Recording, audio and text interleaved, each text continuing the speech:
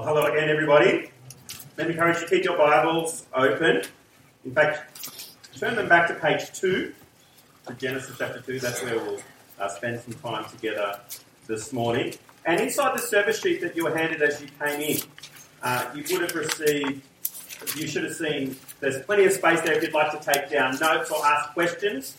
The series that we're going to be doing is going to evoke plenty of questions, I would imagine. So feel free to write them down and come and chat to me afterwards as well. Let me pray again as we spend this time understanding God's Word. Our Heavenly Father, we pray that you teach us now, that you open our minds to understand your Word, that you open our hearts that we might receive it, and that you might move in our wills so that we live it. In Jesus' name I pray. Amen. A few years ago, I received a wonderful gift from my family. It was the Sunbeam Twin Thermoblock Espresso Machine. And I know you're excited, because I'm excited about that as well. I love good coffee, and this machine has made many a good coffee in our house. Except for the first time that I tried to use this machine. I've been to Gloria Jean's many a times. I kind of know what coffee looks like and how they make coffee. You just put the coffee grounds in that basket thing and you shove it on the machine and you press the button and hey presto, you've got a wonderful coffee. Except it didn't work out that way. I didn't program the machine. I didn't take any care in making sure that the coffee was tamped properly.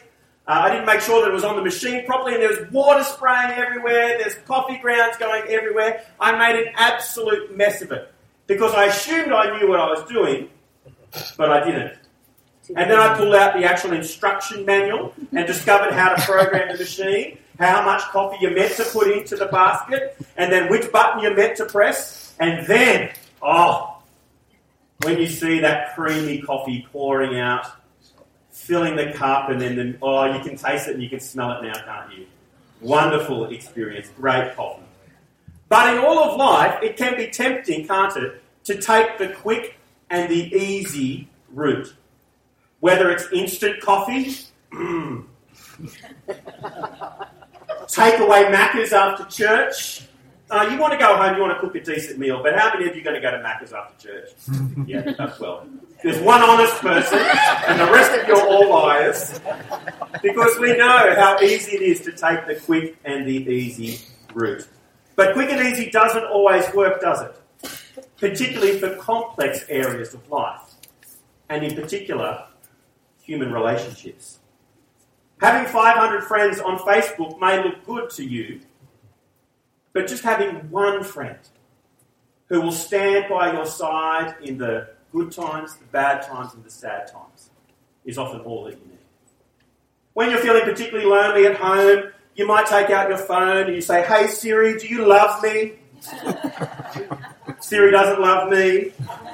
And that might make you feel good for a couple of moments, but how much better is it to have a real person in the flesh standing beside you saying, "I know everything about you, and I still love you to bits." It's no accident that we feel that way, because God has designed us that way. He has designed us, I want to suggest, not to live an instant coffee life, but an espresso life. Today we begin this series looking at the Song of Songs. We're calling it the Love Song, because the very title of the book itself suggests that this is the song of all love songs. And you may have read snippets of it in the past. Its explicit language has often caused many people to giggle, and there's going to be a few giggles over the next few weeks. Maybe it's caused you to blush as well. But it's not R-rated. It's a beautiful love song about God's espresso design for human relationships, and particularly intimate relationships at that. Now, when it comes to thinking about God and intimate relationships, love, sex, marriage, there have generally been two dominant views throughout church history on how you think about God and these particular areas of relationships. One common view throughout history has been that sex is God. In the ancient world, sexual activity was often associated with religious worship. So if you went to a pagan temple in the ancient world, often you would find temple prostitutes there. and sexual activity would be associated with religious worship. And in the modern world, I want to suggest that it's not too dissimilar. If you think about what it means to be a worshipper, it's something that gives you a sense of identity, something that you expend time and money on. And in many people's lives in our world today, sex is just as much a god as it was for many in the ancient world. We define our identity by our sexuality. Sex is often the basis of any good TV or movie show that we want to give time to. And according to recent stats in Australia, we spend $2 billion a year on pornography. Many people might say that at this time of year, Australia's favourite pastime is watching the football. Statistically, it's not. Something else is Australia's favourite pastime. The alternative view that's been throughout history is that sex is not God. In fact, it's the opposite. Sex is godless. It's something that's unholy. It's something that's naughty. Something that you are meant to avoid if you want to be holy. And at times when I was a teenager in youth group at church, I felt at times that the most common teaching that I heard from my youth group leaders was, in particular, this area of sexuality was, no, none of that. Don't look, don't touch. And so you can grow up, if you're a Christian, thinking that sex is something naughty, that it's something unholy that you ought not to be engaged in. And in some Christian traditions, it's taught that ministers should not engage in this particular activity, that they shouldn't be married, because they ought to be completely distraction-free and give themselves wholly and fully to God. But I want to suggest that the Bible presents a third way. Sex is not God, nor is it godless. I think the Bible says quite clearly that sex is a gift from God. And in Genesis chapter 2, we see the creation of the gift. In Genesis chapter 2, we see the first human romance. We see the first love song. We see the first marriage. You may recall the happy couple. They're pretty famous now. There's Adam and there's Eve. Adam lives in a nice garden in Genesis chapter 2, verse 18. And everything is beautiful and good in this garden. In fact, God says it is good. But then in chapter 2, verse 18, we're told that there is something that's not good in this good garden. And that is that it's not good for the man to be alone. And so God makes the wonderful and beautiful Eve. And then in verse 22 of Genesis chapter 2, we see the first wedding. And it's a great wedding. God is like the father of the bride, and he brings Eve to Adam. You can probably picture Adam maybe at the top of a garden aisle, waiting there with the goofy little smile on his face that you often see the groom having at the front of the church. And then the God of all things walks Eve down to Adam. And then Adam's response, we're told in Genesis 2, is, "This one at last is bone of my bone and flesh of my flesh. This one will be called woman, for she was taken from man." And most Bible experts believe this is Adam singing. And you might translate it today like, "Oh yeah, this is the one. The tigers and the giraffe, they were great, but this is the one that I'm meant to be with." He's singing. And what follows is a picture of deep intimacy. They are like two pieces of paper glued together, spiritually, emotionally, and physically. And there is a complete openness and trust and vulnerability in their relationship. Do you notice how the chapter ends, where we're told that they are both naked and felt no shame? Because there is complete trust and openness and a vulnerability in their relationship. And we don't see God being ashamed either. This is God's gift to them. It's not like on Adam and Eve's wedding night, God was looking down from heaven going, "Hey, that's not what I meant. Stop that." He doesn't.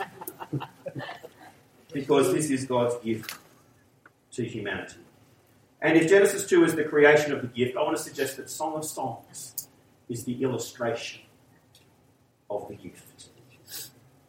A song expanding on Adam's song in Genesis chapter 2. And as I said, it gets quite explicit at times. For example, we'll try and hold the giggles. But if you can't help it, that's okay. How beautiful you are and how pleasant, my love, with such delights. Your stature is like a palm tree.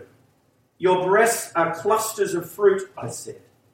I will climb the palm tree and take hold of its fruit. May your breasts be like clusters of grapes, and the fragrance of your breath like apricots. I feel sick.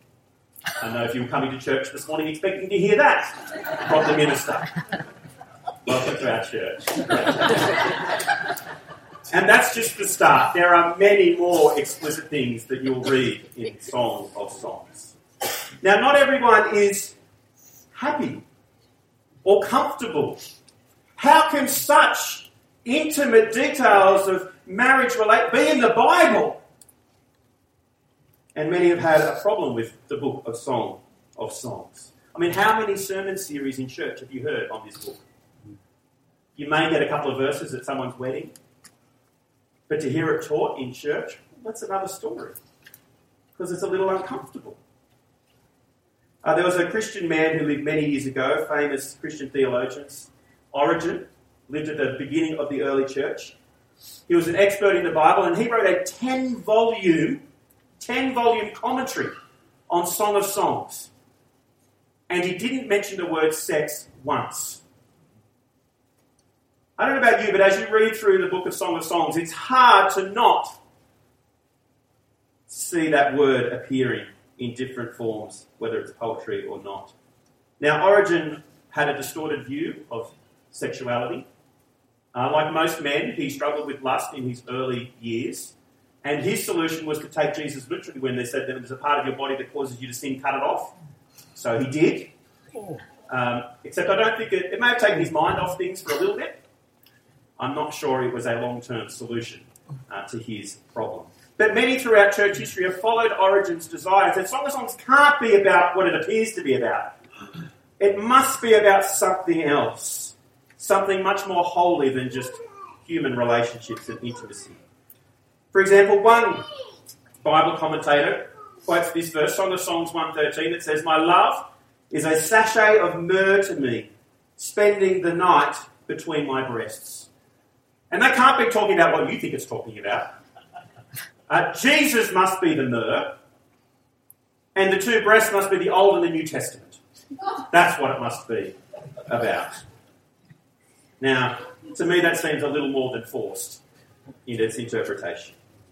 It's my view that the Song of Songs is what it appears to be.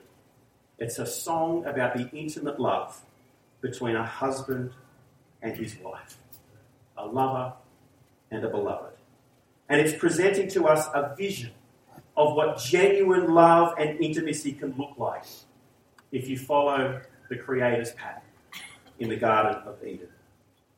It's a song about Garden of Eden intimacy. That's what it's about.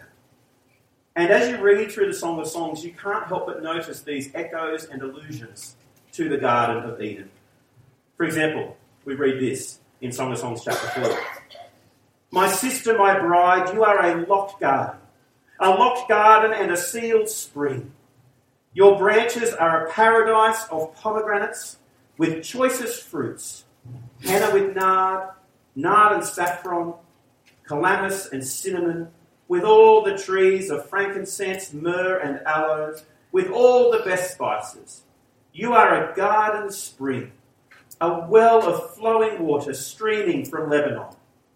Awaken, north wind, come, south wind, blow on my garden, and spread the fragrance of its spices. Let my love come to his garden and eat its choicest fruits." You can't help but notice that the song is dripping with images from the Garden of Eden. Garden, paradise, fruits, springs of living water.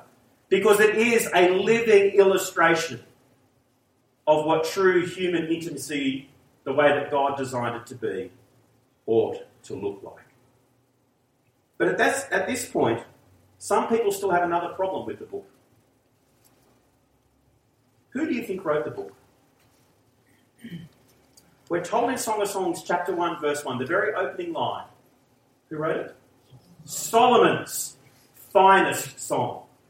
Of all the songs that Solomon wrote, this is the song of songs. Now, I don't know if you know too much about Solomon, which is why we had 1 Kings 11 read a little bit this morning. Solomon's famous for two things, really. He's famous for being the most wisest man on earth at the time. But he's also famous for his, let's say, extensive human relationships. We're told that Solomon had 700 wives. I now pronounce you man and 700 wives. And he had, it's a long service, that's right. And he had 300 concubines. 300 other women that he hadn't got round to marrying. He had 1,000 sexual partners. 3 a day for an entire year. 700 mother-in-laws. How can you be the smartest person on the world and get married 700 times? How could a sexual addict like Solomon write such a beautiful poem, song about genuine human intimacy? It just does not make sense. Well, I am convinced that Solomon wrote this song. Least of all because the Bible says that he did. And I'm a bit of a romantic. I cried at the end of Titanic. I cried at the end of The Notebook. You did too, Anthony Longley, I know you. And I like to imagine Solomon at the end of his life, looking back over his many failed relationships, looking back over his pursuit of sexual pleasure, and realising, I messed up. I got it wrong all this time. I thought relationships and pleasure was just all about me.